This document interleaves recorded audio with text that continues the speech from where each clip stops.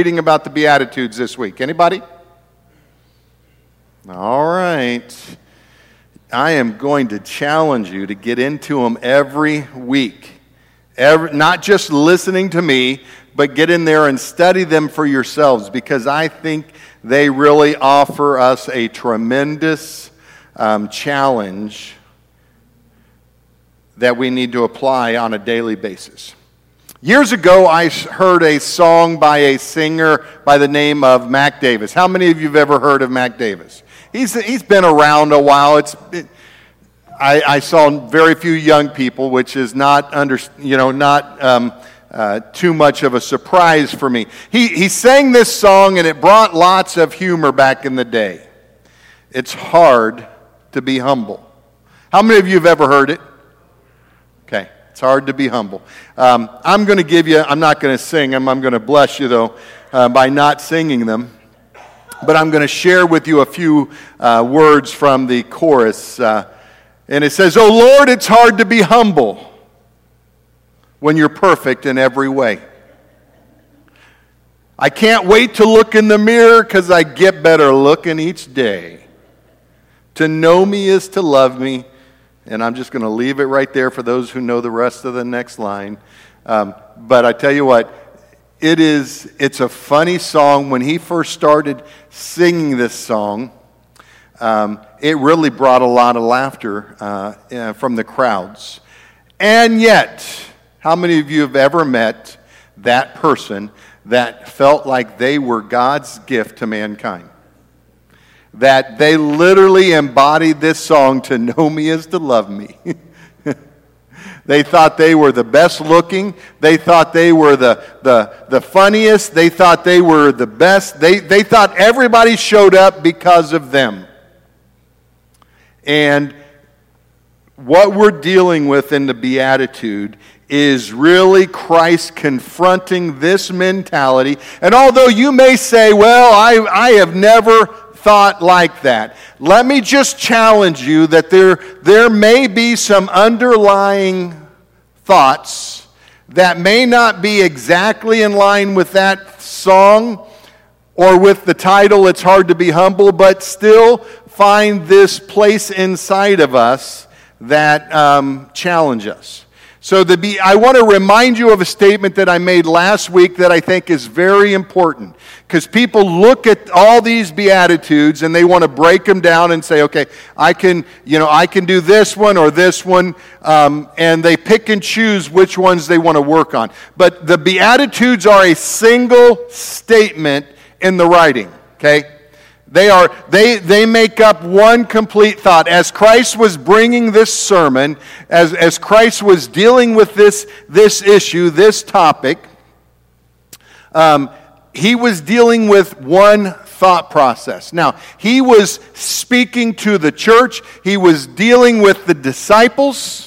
He was dealing with those who were some of his closest followers, and he was telling them, these are the things that you need to begin to do, that you need to begin to embody to be a follower of mine.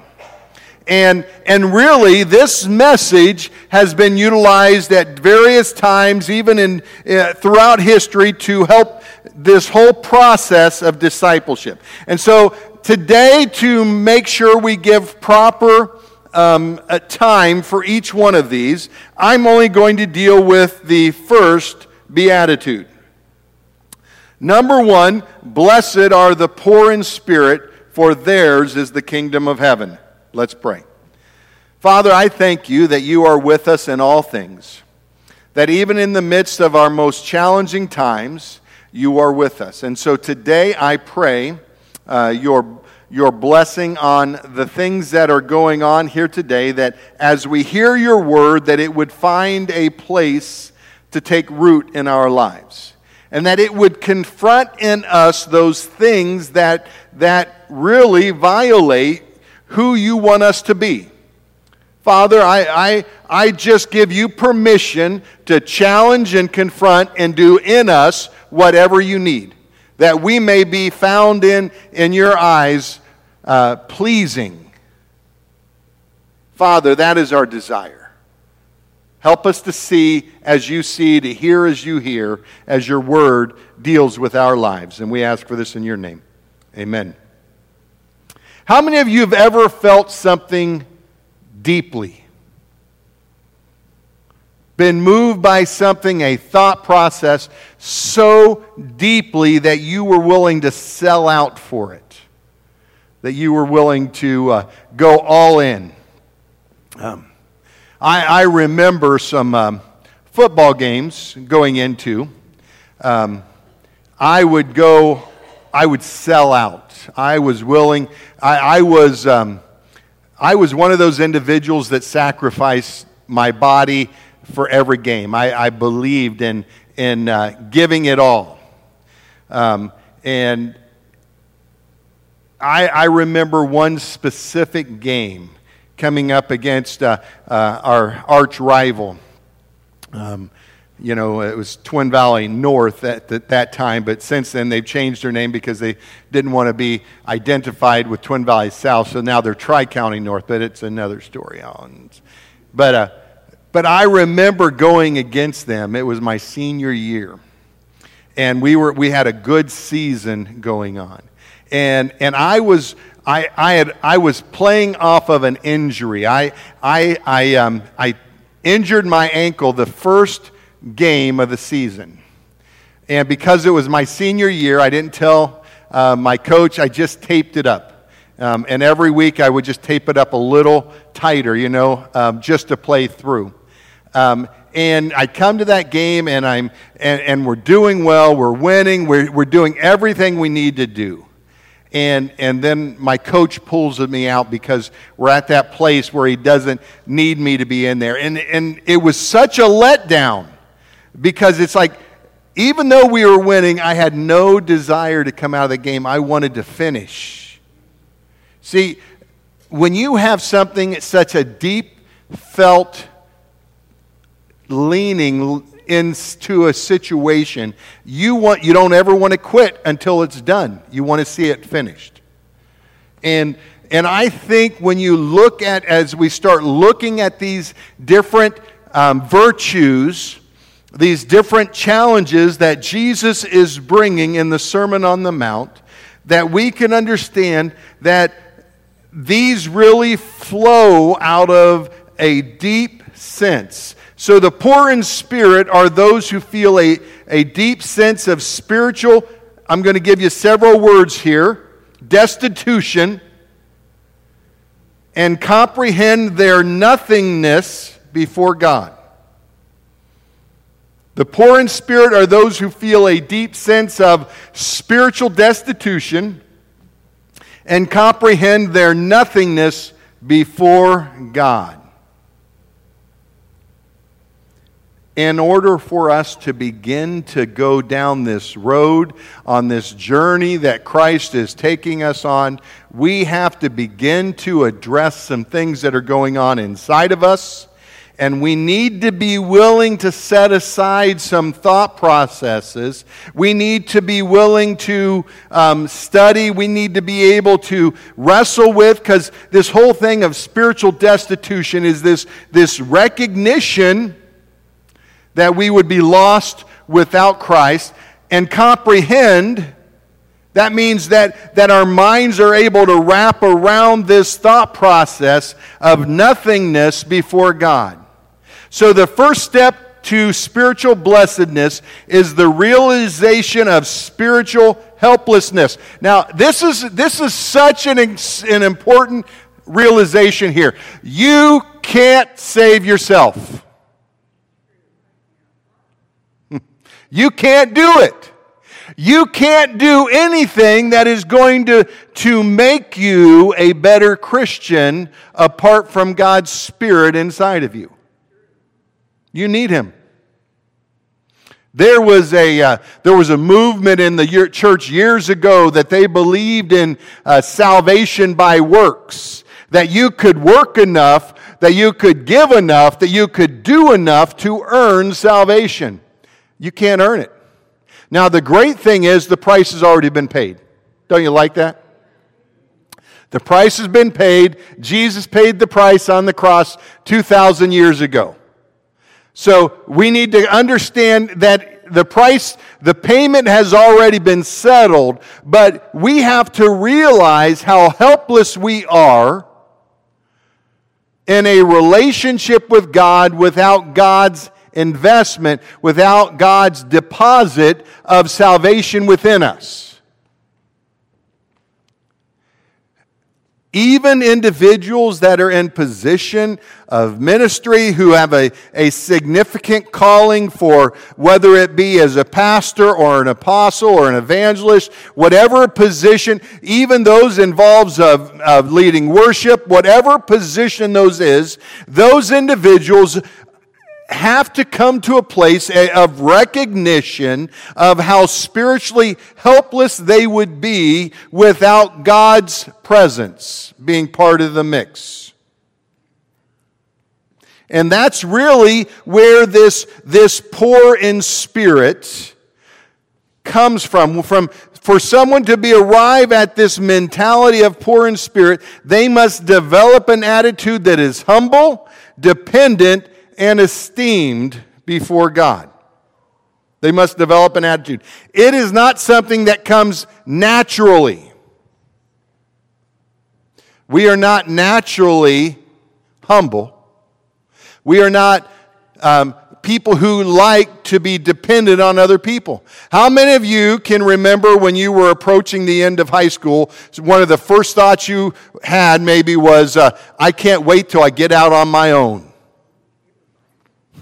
I can't wait till I'm my own boss. I can't wait until I'm making all my own decisions. See, that mentality is part of the human nature many times. We like being in control. How many of you, you don't have to raise your hand if you don't want to, but how many of you are control freaks? I like controlling all the things in my life.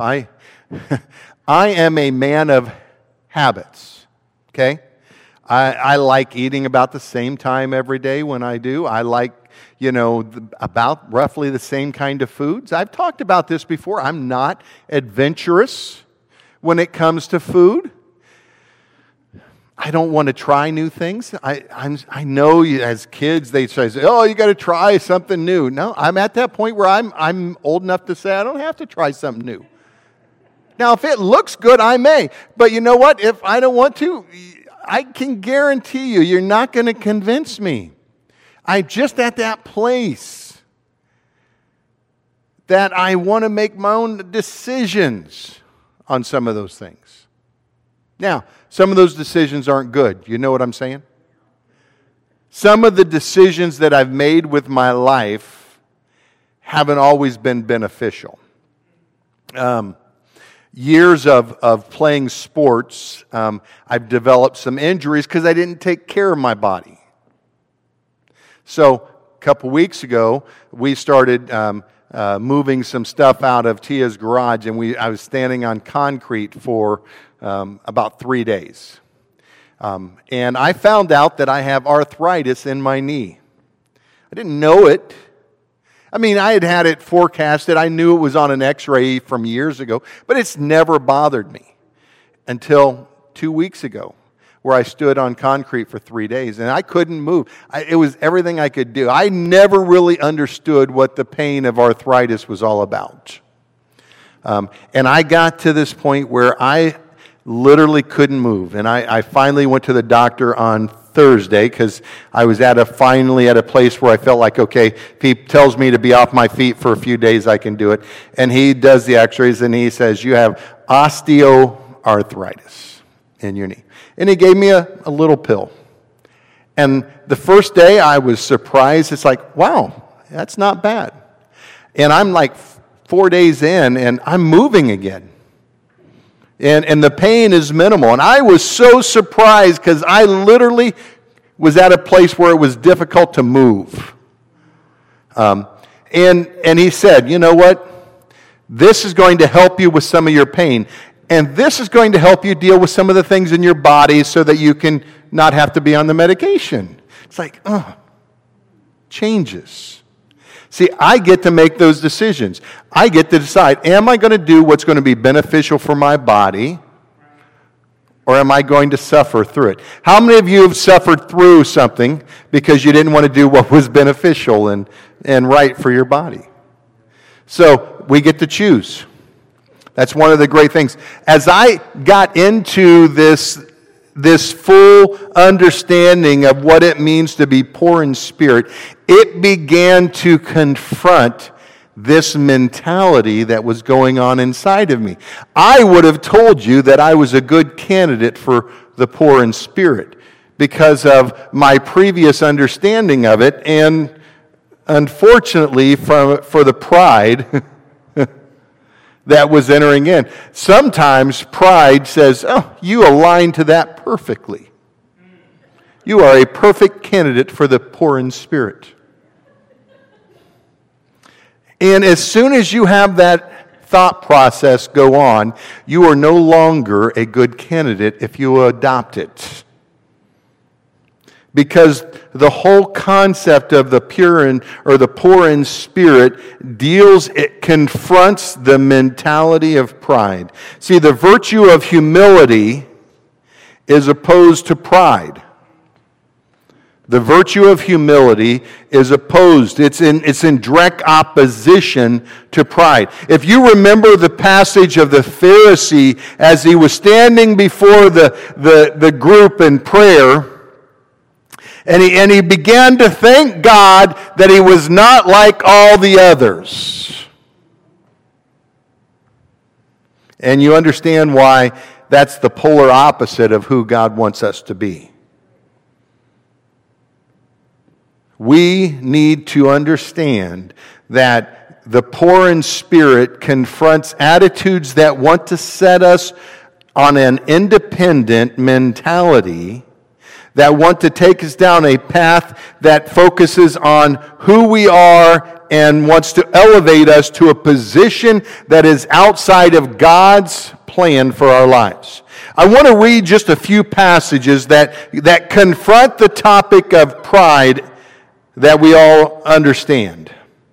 Proverbs 11:2 says, when pride comes in, then comes disgrace, but with the humble is wisdom. So pride will destroy you. You know, we need to realize that its ultimate end is destruction. But humility brings wisdom. We already have heard this one. Many of us have heard this verse before, Proverbs 16:18. Pride goes before destruction, and a haughty spirit before a fall.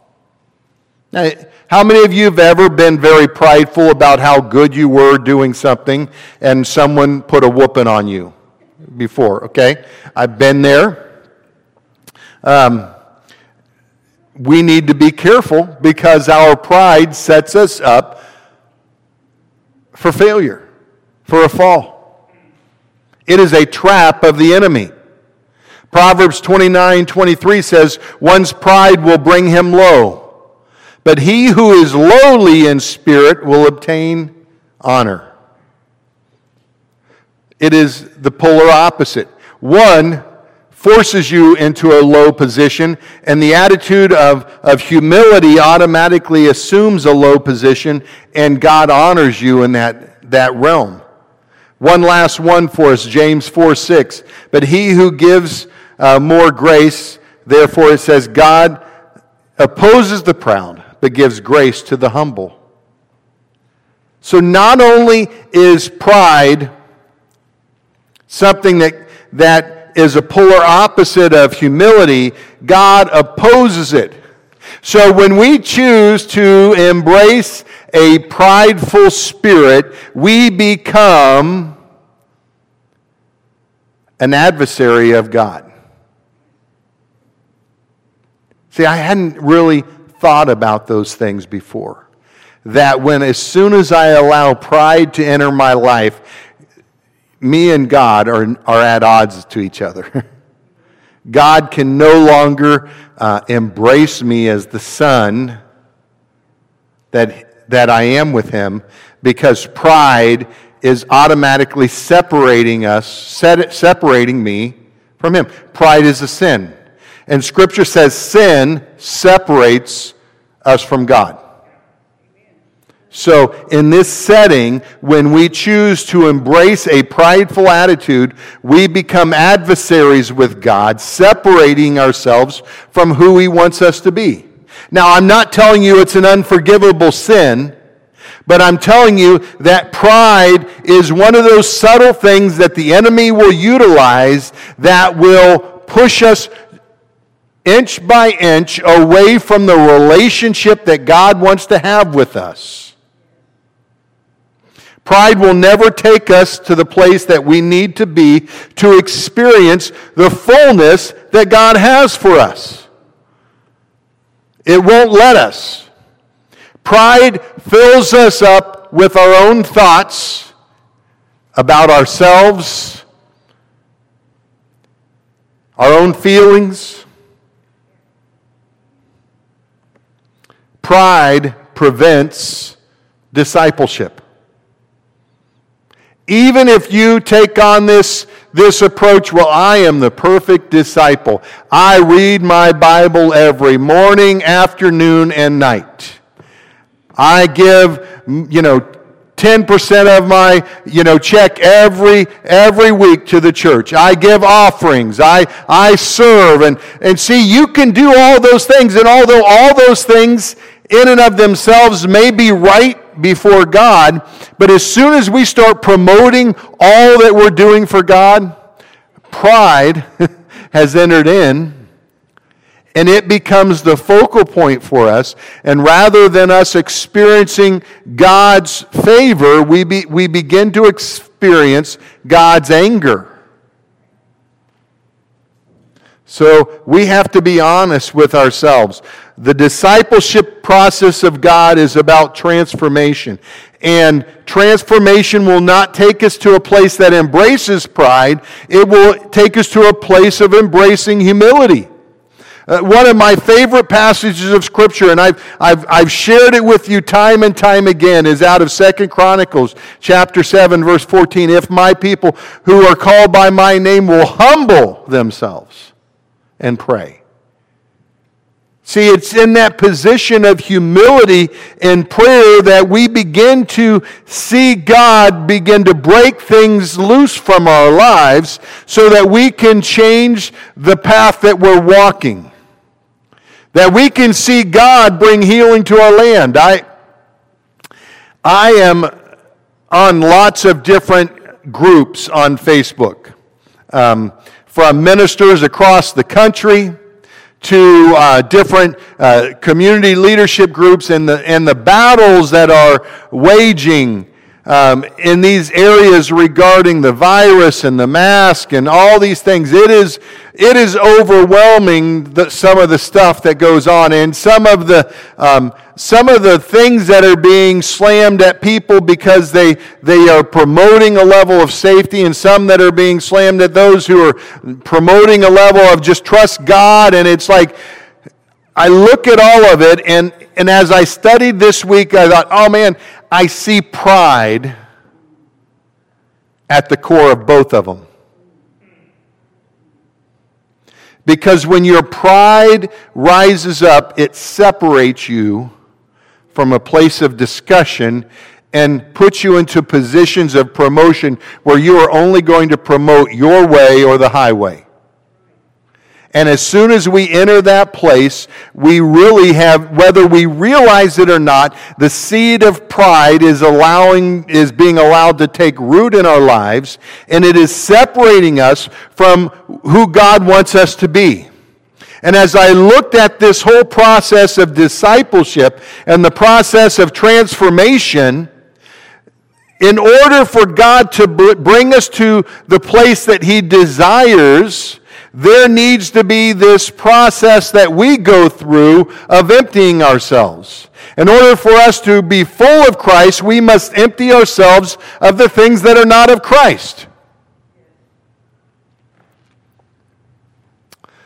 Our buddies, the boys, as they have their water bottles at home, and I always find it funny. They will come to me with their water bottle, and it may be half full, and they want it full. And if I fill it up and it's not all the way to the top, then they'll tell me I want it full. They like a full water bottle. But you know what? If our bottle is full and God has something He wants to put in it, what happens? There's going to be spillage. And God is not going to be able to deposit in us that which we need. And so I look at the things of God, and the things that God gives us are meant to be given away. Do you realize that? You're not meant to be poured into to store. You're meant to be poured into to give away. Give away joy. See, when you share your joy with someone else, you're giving a piece of yourself to them. When you share encouragement, you're giving a piece of yourself. When you give of your finances, you're giving a piece of yourself. And as you begin to do all of these different things, you're sharing of yourself. And then we come back to God and we let Him fill us up. Every day we should go through a process multiple times even throughout that day where God's filling us because we are pouring out, we're giving away part of what God has poured into us. So my question for you right now is, what have you given away this week, this last week? We're starting a new day. Today's Sunday, first day of the week. What have you given away last week of yourself? Now, I'm not asking for an out loud, presentation here on that, but I want you to think about it. Think about what you have given of yourself to somebody else.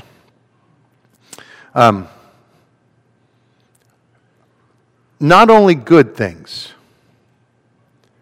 How many of you have ever gone and visited a dump before? Okay.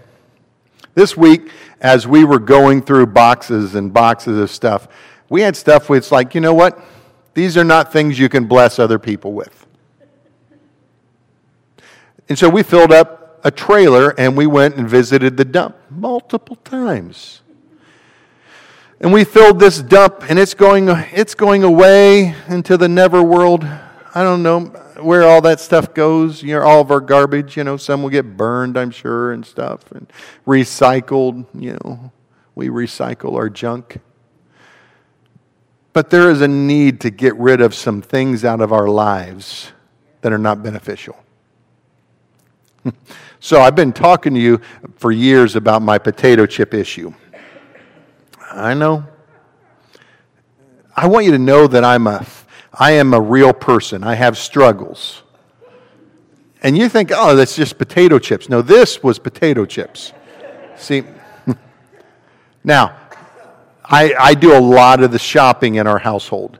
And so this last week, as I was going out and we were getting some lunch meat and stuff like that, some different things, my normal thing is you can't eat a lunch meat sandwich of any kind without potato chips. It's just not possible. That's my mentality. I did not buy any potato chips. I walked out of Sam's with no potato chips because I made a decision this week as I was going through this, like, Lord, there is pride in my life. They were not out of potato chips. They were not. It was an intentional decision to avoid the potato chip. I went down the aisle, but I did not buy any potato chips. Now, some of you think, oh, that's just so silly, Pastor. Just don't buy them or buy them, whatever you want. It doesn't matter. But you know what? It doesn't matter for you. This week, as I talked to my doctor, he was saying, you need to avoid the salty foods. You need to lose some weight. He gave me all these things that he said, you know what, the arthritis is under the kneecap. It's going to be there unless you do some things to take care of yourself. He said, there's some things you can do. Some of them you're already doing. Exercise is good. Do more of that. And he started going through this thing. And so I had to confront my own pride that says, you know what, I can toughen this out. By Thursday, I realized I couldn't toughen this out. And I look at pride that way. Pride begins to build up in our lives and disables us. It cripples us.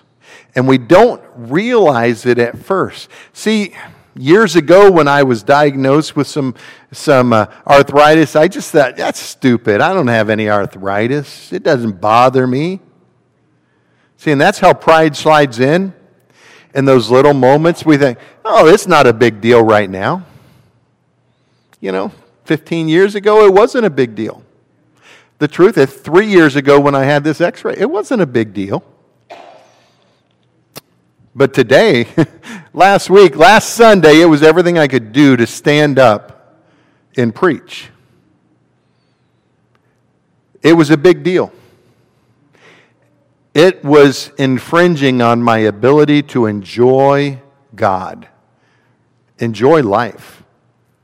See, and you don't realize that pride will do that to you. That pride will infringe when you become so full of yourself, you will begin to miss out on the things that God has for you because you will be so full of yourself. People won't want to be around you. So in order for us to be full of Christ, we must empty ourselves of the things that are not Christ. So what things in your life are not Christ?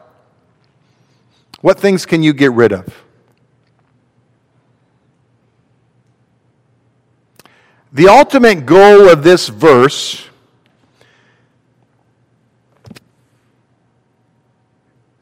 was that the individual who is poor in spirit, theirs is the kingdom of heaven. Now, as I was reading about this, there were several authors that I read about. Some that said, well, the kingdom of heaven is not something we will experience here on this earth. It is only something we will experience when we get to heaven. So what they were saying is, for the poor in spirit is that they are saved and that they're going to get to heaven. And then there were others that were talking about this and said, no, that individuals that walk in that level of humility, what happens is they begin to experience the kingdom of heaven on earth because God's blessings and favor are able to be poured out on them because they're not so full of themselves. One article I read said this, the kingdom is therefore more of a gift than a recompense. It is not something to be earned by good works, but the natural indwelling of God's Spirit and those who are humble, dependent, sensitive, and venerable. And I love all these words it throws in, and some think, I will never use that in my vocabulary in my lifetime.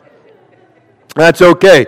It's like, in the Reader's Digest, they have all these words that, for those of you who've ever read it, they have a section for words that you can work on adding to your vocabulary. But the kingdom of heaven is a gift. It's not a reward. It's a gift. And we get to enjoy it because of the natural indwelling God's Spirit while we're walking in a position of humility before God. Experiencing the kingdom of heaven is not just something about the end of our lives. Thankfully, God allows us to experience His kingdom every day. And the challenge for us to begin this process is to empty ourselves of all the things that are getting in the way of God's presence being able to fill our lives. And remember I shared that all of this Sermon on the Mount, all of these Beatitudes are one statement.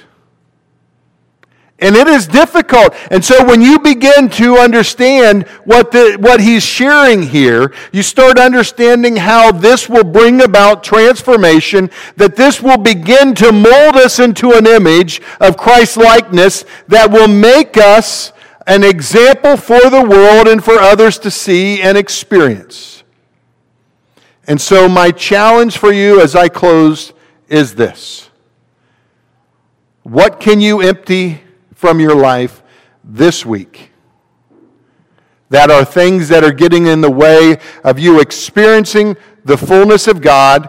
And what can you give away that are things of God, the blessings of God, the things that He has given you the ability to encourage? A smile. How many of you love a good smile? Now, I know in this time of all these masks, it's hard to see a good smile.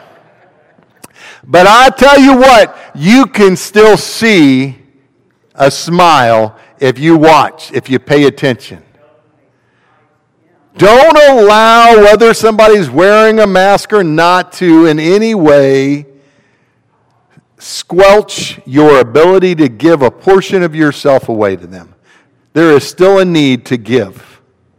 And so I want to challenge you this week in your process of emptying yourselves of both the things that God wants you to give to touch somebody else's life and the things that you need to get rid of. It was refreshing this week to go to the dump and empty 3 trailers of junk. It was exhilarating. You want to know the sad part is? We paid for this stuff to be stored for 5 years and never used it. We could have bought this stuff 2 or 3 times over. And then at the end of the time, it had gotten moldy and worthless. And what we could have given away 5 years ago to bless someone, 10 years ago to bless someone, we threw away. So what do you have that you can give away and bless someone instead of just filling up another room, filling up another compartment of our lives? You know what? There are so many things that God has for us that you can experience the fullness of if you just be willing to give it away. So that's your challenge this week. Spend time giving away the things of God that He's filled you up with and get rid of the things that are just, He's saying, listen, it's time that goes. So let's pray. Father, I thank you for your word. I thank you for the challenge that this presents to us. I thank you that the Beatitudes are about transformation into an image of Christ that allows us to be presented as pleasing in your eyes. Help us to continue to work on ourselves in such a way that we walk humbly before you, acknowledging our helplessness to do this on our own, recognizing our need for more of you, and in needing more of you, we have to get rid of some stuff that we're full of. Help us to do that this week as we prepare to continue to grow and become who you've called us to be. And we ask for this in your name. Amen. Praise God. At this time, we're going to